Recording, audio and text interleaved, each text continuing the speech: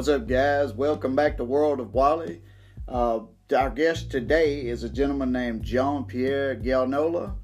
He was born in Long Beach on July 7th of 1984. Just a couple years after he was born, his father left himself, his mother, and his brother out on the street. But his grandmother stepped in and saved the day, took him in. This young man had every opportunity to not be a success and to not be someone who placed an impact on the world around him, but he chose not to. He now does a wide variety of things. He does comedy at all the major comedy clubs for absolutely no pay. He's been doing comedy and rap for over 14 years and recently just got back into stand-up comedy. He loves to act. He does impressions. He has over 100 credits, impression credits to his name. He does celebrities, he does presidents, he does accents, he even does cartoons. Comedy and music, rap, hip-hop, lyricism, writing, freestyle, music production, those are all loves and true passions of his. Growing up in Long Beach, he was constantly surrounded by those influences, and it spoke to him because he witnessed the injustice the streets have offered people with little to nothing. But hip-hop showed him beauty can come from suffering. He also has worked with different artists alongside Sony Music producer and writer Bruce Automatic Vanderveer. His rap moniker is MC Pierre. MC Pierre always does unique things. He also, just on the side, well, not really on the side, but another project of his, another passion of his, is the paranormal world. And he actually holds a PhD in parapsychology, and he runs a nonprofit organization called Paranormal Organization. It's the Southern California Paranormal Detectives is the actual name of the organization. He's been featured on Haunted History and consulted for numerous paranormal shows and publications. He currently is producing a paranormal website series called The Real Paranormal Detectives. You can find that on YouTube. We're going to talk about all of that stuff, everything he's got going on. He's excited to be here today. He wants to tell you about everything he's got going on. So guys, if you'll hang in there after the break, from this point on, we'll just refer to him as Jean-Pierre, so I don't have to struggle with his last name anymore. Or we might even refer to him as MC Pierre. But after the break, guys, Jean-Pierre, my guest today. So hang in there. No solutions inside.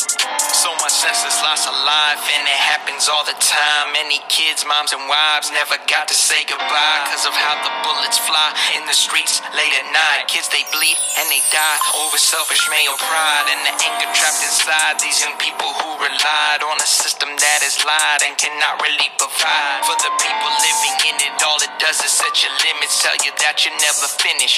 Gang life, you in it, make you. Hey guys, this is William here at World of Wally. Just want to talk about a partner that we picked up for season 2. It's FNX Fit. They are a nutrition and supplement company. Everything that they produce is made in the USA. So we are made in the USA proud here at World of Wally. So we wanted to partner with these guys. You will be able to go to the link that will be in the episode description. It's fnx.grsm.io/World of Wally. And you'll be able to use this discount code, FNX7DFQ at checkout. And by doing that, and by using that exclusive link, you're going to receive 15% off your purchase. And you can reuse that link and that code to get that deal every time you visit the site.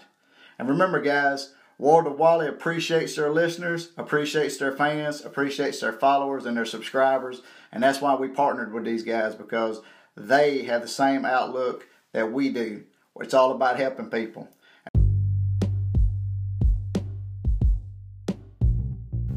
Alright guys, we're back from the break, and as promised, my guest today, Jean-Pierre. Jean, how are you doing today? I'm doing well. Thank you for having me. How about yourself? I am good, brother. I am good. From this point on, during our conversation, you tell me how you want to be referred to. Do you want to be known as MC Pierre? Do you want to be known as Jean Pierre? I'm not even going to attempt your last name. You're going to tell me in just a second how to pronounce that, so my listeners will know how to track you on different social media platforms. So how do we want to go from here? Of course. You just call me Jean Pierre. That's fine. Jean. My full Jean Pierre. Yeah, I like that. Jean Pierre. That's good. There you go. I kind of feel like I'm talking to the candlestick from Beauty and the Beast now, Jean Pierre.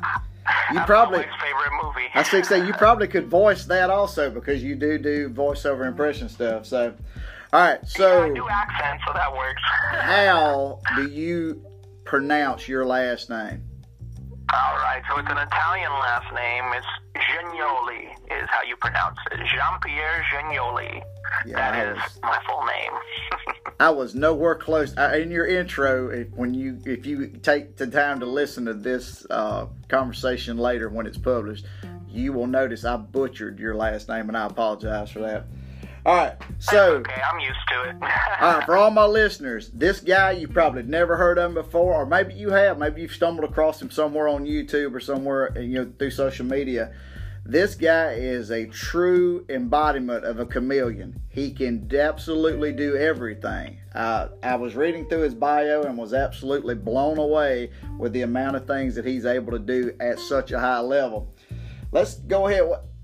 The first thing I want to talk to you about, Jean-Pierre, is you have a very strong music influence in your life. I know in your bio it actually talks about growing up in Long Beach, California. You gravitated to a certain type of music because you actually felt the pain and I guess the glory of this style of music. Tell our listeners a little bit about the styles of music that you gravitate to. Yeah, definitely. So something that obviously, like you had mentioned, is very important in my life, very big, is rap and hip-hop music. Growing up in Long Beach, California, I was surrounded by it. I was born in the 80s, so that's definitely when it was popping off. In the early 90s especially, early, mid, late 90s is when Long Beach kind of got on the map with Snoop Dogg and a lot of artists coming out of that era in that area. So it was around me and influenced me again growing up. I didn't grow up in the best neighborhood, so I definitely saw the things that these artists rapped about. So I definitely connected with the music and understood what they were rapping about. So like you said, there's a lot of passion in it. There's a lot of truth in it for people that live in those areas and experience those types of things. And yeah, I just really connected with the music and, kind of quietly to myself, I would write rhymes and stuff like that just for fun. In actually high school, I had to do a poem in an English class, and when I did it, I rhymed everything, and I didn't do it intentionally. It's just something that was kind of natural for me, and my teacher gave me full credit, even though it wasn't the assignment because it wasn't structured like a normal poem. But she was so impressed by how I did it. She said, "I want you to redo it just so I make sure you know how to do poetry in this form." But that was very clever, very funny, and ingenious, and I loved reading it. Like it was good, and I realized at that point that, okay, maybe I have something with me rhyming words and putting it together. And yeah, from there, like I said, I kind of just privately wrote. I used to be kind of an introvert when I was younger. In high school, when I was in choir and performing music and stuff, people heard I rapped and, kind of tried to push me to show my raps or battle people and stuff, and I was still kind of shy back then. College is when I started working at my college radio station and had access to a studio and, was taking classes where I learned how to use the equipment. So I kind of recorded my voice a little bit. I was used to being on the air and doing different things. And so music became super huge for me. I started writing songs, putting songs together, putting stuff out there on MySpace. When MySpace was popular, that's where I really built a name for myself is I would put my music up on MySpace, and I had quite a few big promoters in Los Angeles contacting me about doing shows and coming out. And so even without any music actually released besides MySpace, like I had gotten a lot of attention. So, yeah, it's definitely a deep passion of mine. When I first started writing, because I was raised around kind of the gangster stuff, that's kind of how I wrote, but I never felt it really expressed who I was as a person, you know, because I grew up around that and a lot of people who did that stuff, but I wasn't really involved in it. And they even, because of the person I am towards people, they encouraged me not to get into that lifestyle. They said, man, look, you got talent. Don't mess up your life. You know, I have friends that went to prison, that got arrested, that had all kinds of stuff happen. And all those people encouraged me to, like, follow my dreams and my talents because they said, you know, don't mess up your life like we did. So eventually in college, one of my friends introduced me to underground hip-hop, which is more, you know, it's stuff you don't hear on the mainstream. You won't hear it on the radio. It's stuff you got to keep your kind of ear to the streets. And he showed me an artist by the name of Immortal Technique from New York. And when I heard his music, it had a social message. It talked about real issues. And I knew that's where I wanted to be and wanted to go. So that's really when I started taking rap serious and writing music that had a message and meaning. And I talked about serious issues. So that had a huge impact, and I really started moving forward. And, you know, I used to battle. So, you know, you freestyle battle, meaning you go on a stage against another MC, another rapper, and you have to, off the top of your head, come up with a rhyme and make fun of that person, and you go back and forth, and whoever has the best disses, as they call it, you know, wins the battle. So I went out, I made a name for myself battling and beating other MCs, and would win, you know, I would win shows. I would open up for, like, Wu-Tang Clan and stuff like that. So in Southern California, from 06 to about 08, I really made a name for myself. I was touring locally with a lot of big artists and opening up for a lot of big artists. So that's kind of where it started. And I've been continuing since then. And right now, I think I'm at the peak of my music, where I'm actually, something else I do is investigate the paranormal. I'm currently working on a rap album that is only about the paranormal, about ghosts, UFOs, Bigfoot, all kinds of weird stuff. And that's a huge project I'm working on. And it's a huge undertaking, as well as I have big plans for it. I hope to do a tour where I tour only haunted venues and you know, theaters, and maybe have like a VIP experience with my fans, and we go investigate the haunted location after that. So I think that would be really, really cool. So that's kind of a lot about my music right there. I would have never believed in 10 minutes time I would have gotten a Wu-Tang Clan reference, a Snoop Dogg reference, a MySpace reference, which I have not heard in 15 years. That's probably the last time I heard a MySpace reference. Our younger listeners have no idea what you're talking about when it's MySpace. I can't even explain. It's even difficult to explain. MySpace was it back in the day.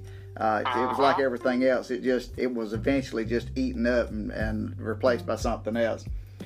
Okay, a couple of questions that I was going to ask you about it that you've already answered. Some of your musical influences. You referred to the underground rap that came out of New York that you were influenced by, and also because I knew out in California at that time, you know, the gangster rap was actually a big deal. I was going to ask you, did you avoid the trappings that most do when you get involved in that lifestyle? End up in prison, end up dead, end up, you know, on drugs, whatever. So what, like, who was, I mean, you said Snoop Dogg, of course, came out of your area. Funny story about Snoop Dogg, an urban legend that lasted for 15 years until he finally disproved it, was Snoop Dogg actually came from the state of Mississippi. Like, he supposedly graduated from high school in the state of Mississippi, which it was not true, but it was an urban legend that lived for 12 or 15 years till he finally disproved it. Yeah, supposedly he graduated from a high school, a little place called Collins, Mississippi, which is probably 40 miles north of where I'm located right now. So I knew there was no validity to that because, like I said, I was a teenager in the 80s, and you were talking about how you were influenced by music.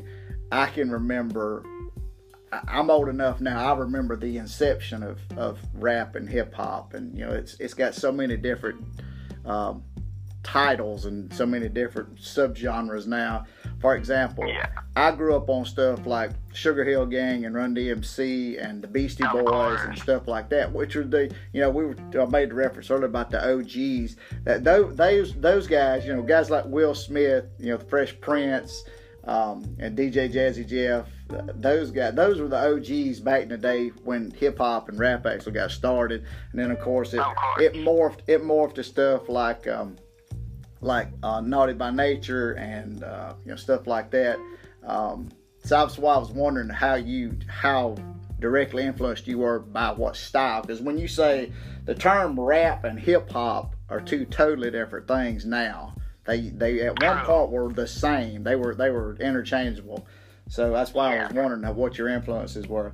So music is still your deal. You're still doing music. You just said you got projects going with music. You also you like to act. You do impressions. You do stand up. I mean, you got so much going on.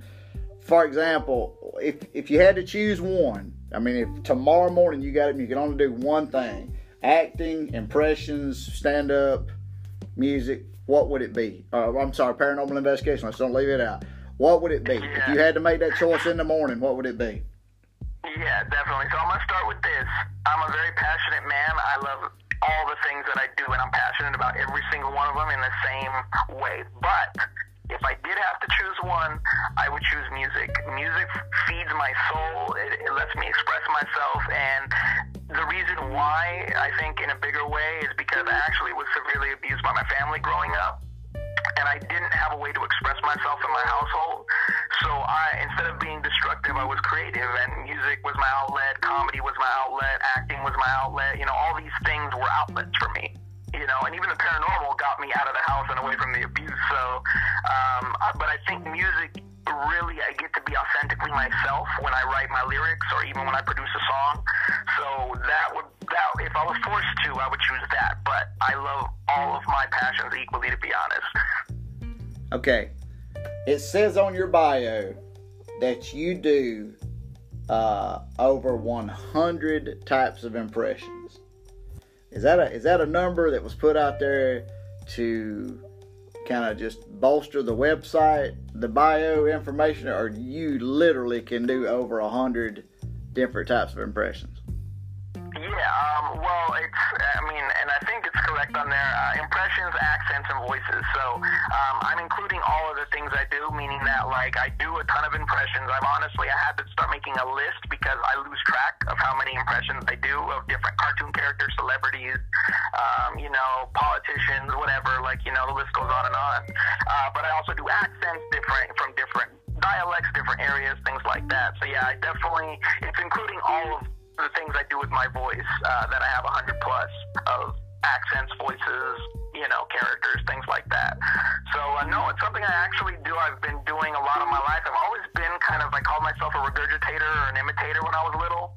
I used to imitate Michael Jackson dance moves when I was little. I used to imitate Groucho Marx and the Marx Brothers, comedians I saw on TV, the impressions a lot of my favorite comedians did growing up. I got to stay up late and watch Johnny Carson or Saturday Night Live, and I learned voices by watching these comedians, do their thing. So yeah, it's definitely something that's a part of me that's always been there. So it's something that's fun to do, and I make people laugh and have fun with it. So who is if you had to name your largest influence in stand-up or comedy in general, who would that be? That's kind of a difficult one, but if it was just comedy, I would say George Carlin is probably on the very, very tip top of my list, just because how direct and blunt he was and the way he presented things. I really admire him, and a lot of my comedy style definitely, I think, was influenced by him. But there's quite a few, to be honest. I'd say Dan Aykroyd is probably another one of my top ones. I'm a huge fan of Ghostbusters, and I grew up to be a real life Ghostbuster, so that was obviously a huge influence. And so, like I said, Saturday Night Live, a lot of the comedians, I guess I've been told there's a secret trick in the industry. I mentioned it to somebody, another comedian one time, that I learned my impressions by watching other impressionists. And another comedian told me that's funny. That's actually how a lot of people learn their impressions. It's almost like you recognize the tone of the person's voice that's doing the impression, and then you recognize how they manipulate the tone of their voice or the way they move it, and then you're able to replicate that. So yeah. George Carlin, you can't go wrong with George Carlin. George Carlin Definitely was an not. absolute comedic genius. That's just excuse me, I was having a conversation with another guest a couple weeks ago, and before we got started, he also was influenced by comedy growing up, and he and I agreed on this. I said, "Who do you think was the funniest comedian of your lifetime?" And because he and I were about the same age, and George Carlin actually came up, but he said his absolute favorite was Robin Williams. Robin Williams, in my mind, there had to be something going on in that guy's head constantly. I mean, he would be that guy that I would say, he was being led by the voices in his head, because that guy was absolutely phenomenal. I used to love George Carlin, though, watching his stuff, and like I said, he was so obvious with his message. He was very overt in his technique on stage, but he was also hilarious. He could offend people to their face, and they still laughed about it because they thought it was hilarious. So, yeah, exactly. All right, impressions. What's in your opinion, your three favorite impressions that you do? Not people ask for them. What are your three favorites? Yeah, it's funny because they probably are the ones people ask for a lot. Not necessarily all of them, but sometimes those come up because I do them a lot. But I'd say Christopher Walken is one of my favorite ones. I really like doing Christopher Walken. People really like it and are into it. Mickey Mouse, I'd say probably I think it was the second. My tone of Mickey Mouse is more of, I think, the second man who voiced Mickey Mouse. It has that exact tone that I've been told. And then my other one would probably be Arnold Schwarzenegger, because I think it's just fun to imitate him and kind of be a little more crazy and over the top. Okay. Those are my top three. So I'm a huge Arnold and a huge Christopher Walken fan, so you're going to have to give my listeners and myself a little sample of each one of those for sure. Yeah, definitely. All right, so we're here on the podcast. We're talking about me, and my voice is crazy. We do it a lot. But yeah, there's a little Christopher Walken for you. Oh my gosh, I wanted. Go ahead. I wanted some cowbell when you started with Walken. Go ahead. Of course. Here we go. I did a rap song as Mickey Mouse in my comedy. It's the number one mouse in the house, and if you have any doubt, I'm on your clothes and your mind and your mouth. And you know what I'm rhyming about, getting dough in the highest amount. So yeah, there's a little Mickey Mouse. And then Arnold, super fantastic over here. When the podcast, we're talking about what's going on over here. It's fantastic. We love it. It's great. Oh my gosh. A little sampling. That's spot on. That is spot on. I wish I knew which, because you said your Mickey Mouse impression leans more toward the second gentleman that voiced. Yes. I wish I knew. That's what I've been told. Well, I wish I knew who that gentleman was, because I actually, in the next few weeks, will be featuring an episode with one of the gentlemen that actually voiced Mickey Mouse for a short period of time. He also voiced some Donald Duck, and he also voiced Little Ducky, which is a character featured on Tom and Jerry. So that's why I was wondering if that was the same guy you were talking about. All right, so that's fantastic. We also talked about this offset, and you said you had dabbled with it. When you do your comedy, you try to infuse some of your impression stuff into your comedy act. And then I told you the deal I saw on Facebook where the guy he rapped nursery rhymes as other rappers. You said you've done that in the past, or you've thought about doing that in the past, or? Yeah, no, I've definitely done it. So I've auditioned for America's Got Talent like a handful of times whenever out here when it comes to LA for the auditions. And I've tried different things. I've gone in and done original songs. I've gone in and done my stand-up comedy. I've gone in and done like popular songs with my my impressions and I switch voices. So I rap like, Mickey Mouse, Christopher Walken, Arnold Schwarzenegger, and Kermit the Frog, or something like that. I've also done original written raps with those characters, or similar characters. So yeah, I've definitely done it. I've done it in my stand-up comedy, and I've done it for auditions for shows like America's Got Talent. So I've definitely it's really weird how a lot of my talents cross over. I never intentionally or did it at the beginning or thought that it would work, but really everything I do kind of intertwines with everything else I do. So it's funny that I've used things that I've done musically in my comedy, or things I've done in my comedy musically, and I've kind of, intertwined all of them.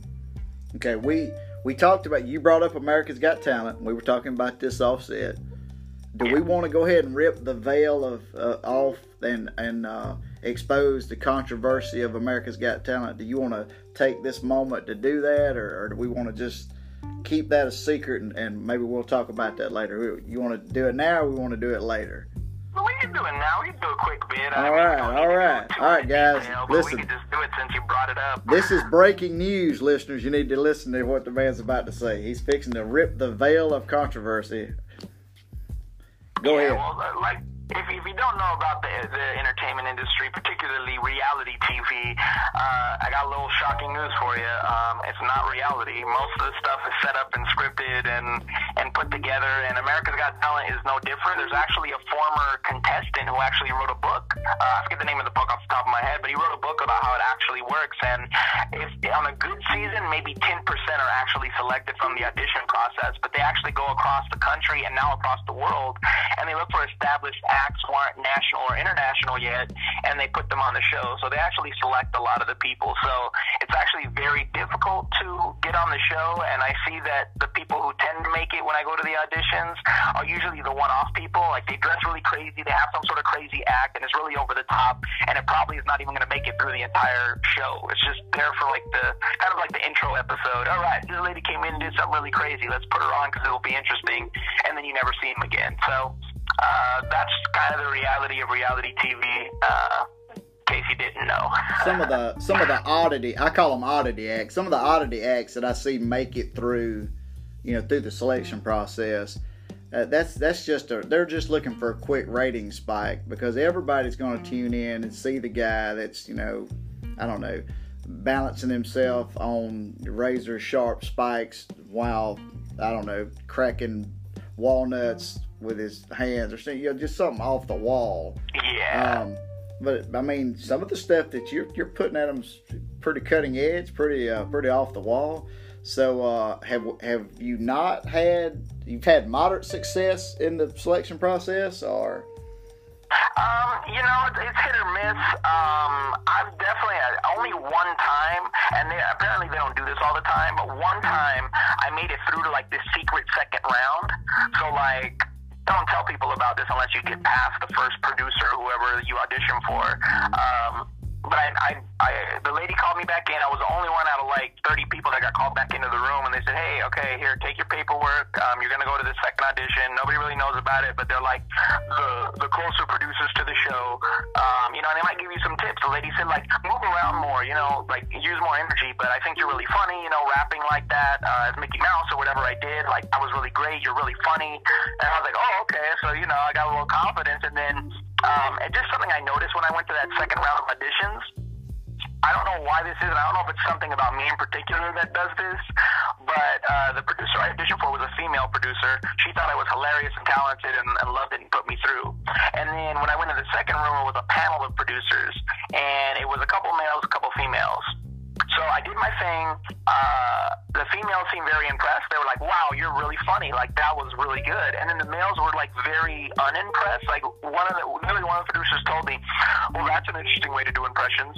And just kind of brushed me off. And I'm like, wow, dude, I put my heart and soul into this. This comes from my creative side, and you're just well, that's different.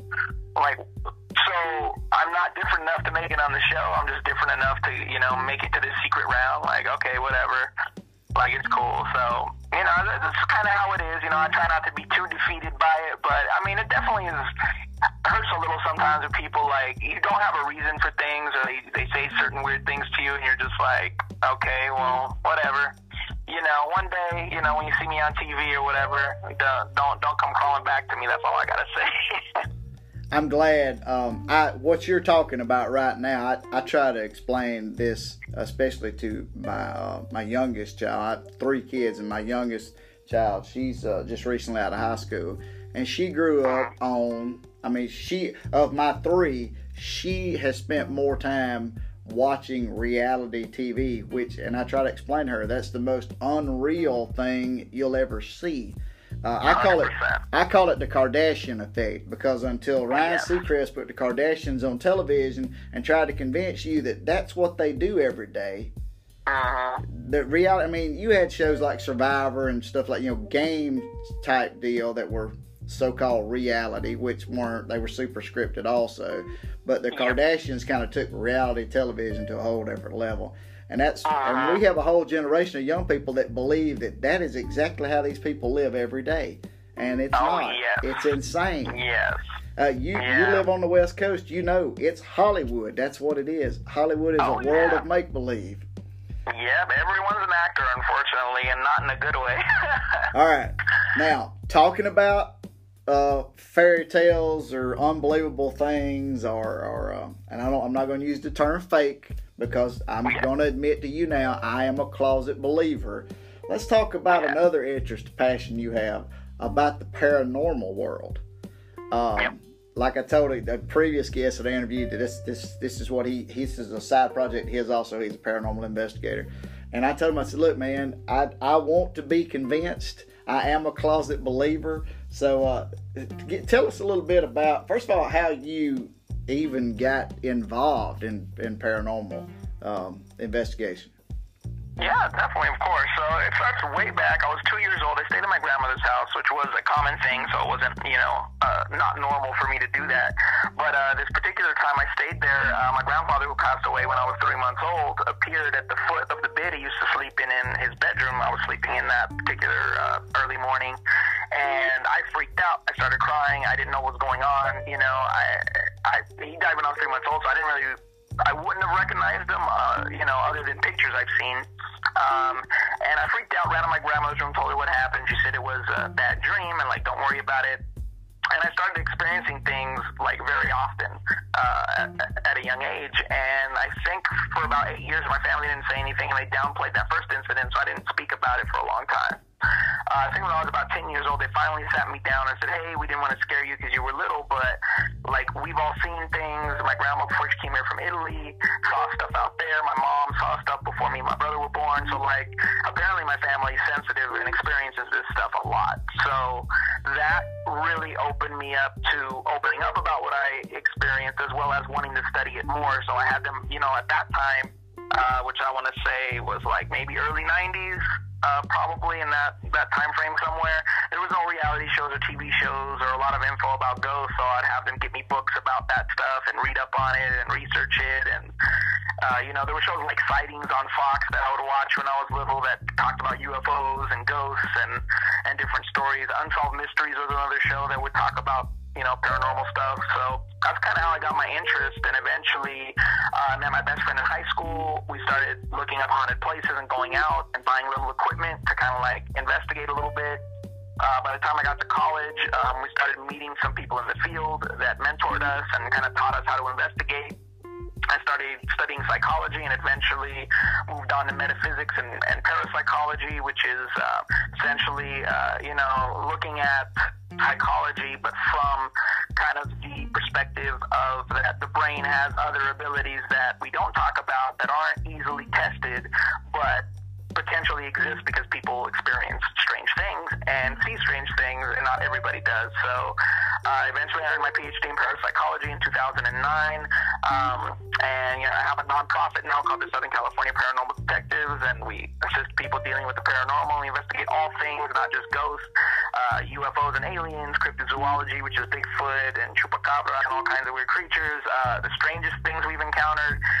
We've had clients call us in saying it was ghosts, and then when we got there, they ended up telling us about some government conspiracy about mind control or weird tests they were doing. And so we've covered the whole spectrum, and it's a big passion of mine, looking for the unknown. I'm a curious man, and I like to go look for stuff. So that's kind of where it all started. Plus, I'm a huge Ghostbusters fan, and my mom saw it right before she popped with me.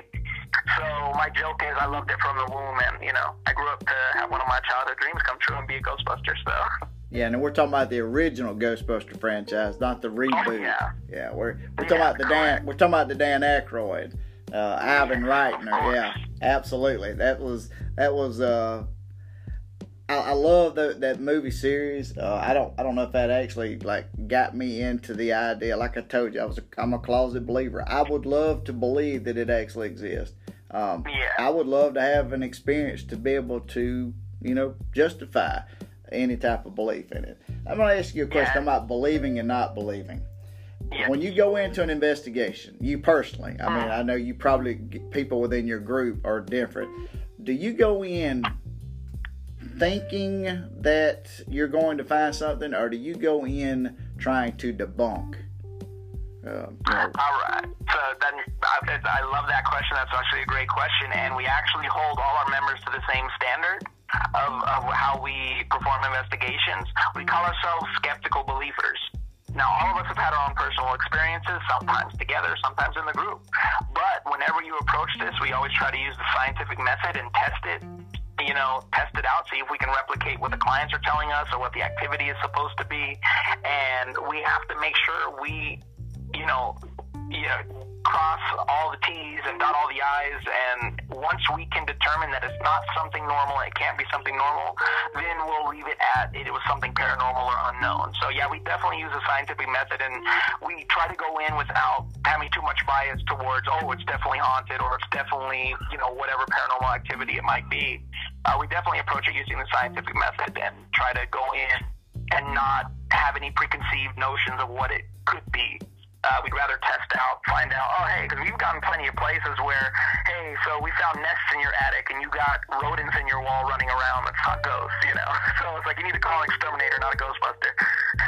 So we definitely try to approach it using the scientific method and testing it out before we determine that it's something unknown.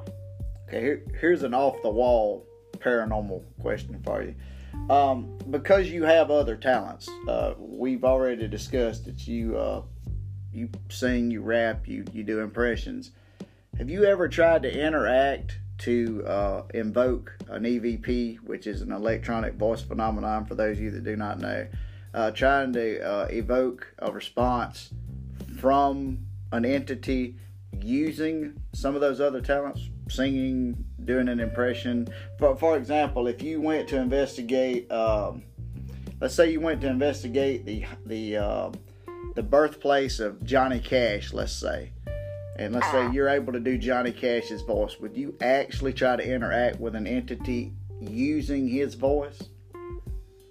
Yeah, so usually when we're doing investigations, if nothing is happening and there's reported activity, when we try all our normal methods of trying to get, you know, evoke some sort of reaction or something from an entity that possibly could be there, if nothing of our normal, you know, things work, then we might go that far. We've definitely heard stories of like, oh, it reacts to singing or it reacts to this or that, and once we do our normal, like I said, testing of what's there, we will try other methods.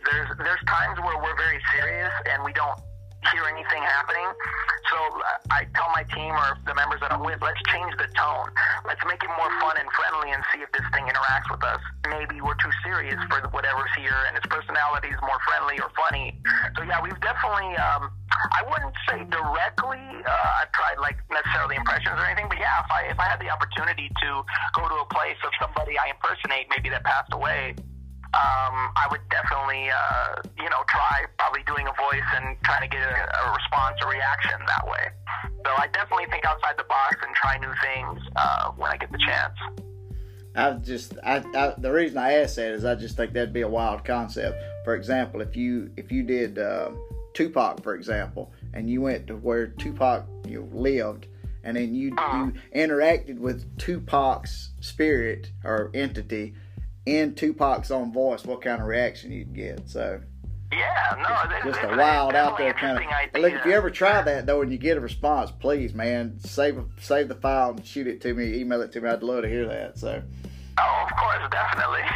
All right, man. We have, in the last few minutes, we have gone from the Wu-Tang Clan and MySpace all the way to the unexplained. And I believe Fox Mulder from X-Files said it best: the truth is out there. And you seem like a guy that will constantly search for the truth. Hey, before you get out of here, I need you to let my listeners, because a lot of my people that listen to this podcast probably never heard of you before. They are now fans of yours because of something that you now do. Through your comedy, through your music, through your paranormal investigation. Let them know how they can get in touch with you, how they can follow you on different social media platforms. Of course, thank you. Yeah, definitely. So my main website is www.mcpierre.com. That's my rap name. That's the letter M, the letter C, P-I-E-R-R-E. And it has links to all of my other stuff, from my comedy to my paranormal and all that. And my handle on social media is @Talented. That's talented with an extra ED, because I do so much. I made a word for myself. So that's how you find me on like Twitter, Instagram, all that good stuff. And then if you want strictly my paranormal stuff, that's paranormaldetectives.org. That's paranormaldetectives.org. And those are all my main social media things and websites that I use, and you can find out everything about me on there. Jean-Pierre, I can't thank you enough for taking time to sit down and talk to me. From Long Beach, California to here in Mississippi, I do appreciate you taking time today to talk to me. And I will I want to touch base with you somewhere in the future, kind of get caught up with you on where you are and all your different endeavors and your trappings. And hey, maybe after this airs, AGT will fix their wrong, and I'll actually see you featured on the show. So thanks. All right, like I said, thank you. Sounds great. I can't thank you enough for being here. All right, guys, and as always, all right, brother. As always, Wally out. That's just a quick word from us here at World of Wally. We are always looking for support from our listeners to help continue our purpose, continue our drive, continue our mission. Here at World of Wally, we strive to provide top-notch, compelling content that appeals to all ages and backgrounds. We do approach the podcast as a vehicle to deliver this information in a way that everyone, even the common man or common woman, feels that content speaks directly to them. We can only continue to provide thought-provoking and engaging conversations and guests with your help and your support. World of Wally is nothing without you, the listener, and your support. Thank you from all of us here at World of Wally. If you want to become part of our journey here as this project continues, find out more at our Patreon link at www.patreon.com/World of Wally. You also will be able to find it in the episode notes of each episode throughout season 2. Like I said, guys, we couldn't do it without you. We don't want to do it without you. So anything you can do to help, we appreciate it. And as always, guys, Wally out. Hey guys, join me, William Wally, every Tuesday and Friday as I share my thoughts and have engaging discussions with various guests, tackling all types of topics, from religion, politics, sports, social media, and also current events, and everyday observations from my very own life. Just a small town guy with some big time opinions. Love me or hate me, but you will want to listen in weekly on the podcast, World of Wally.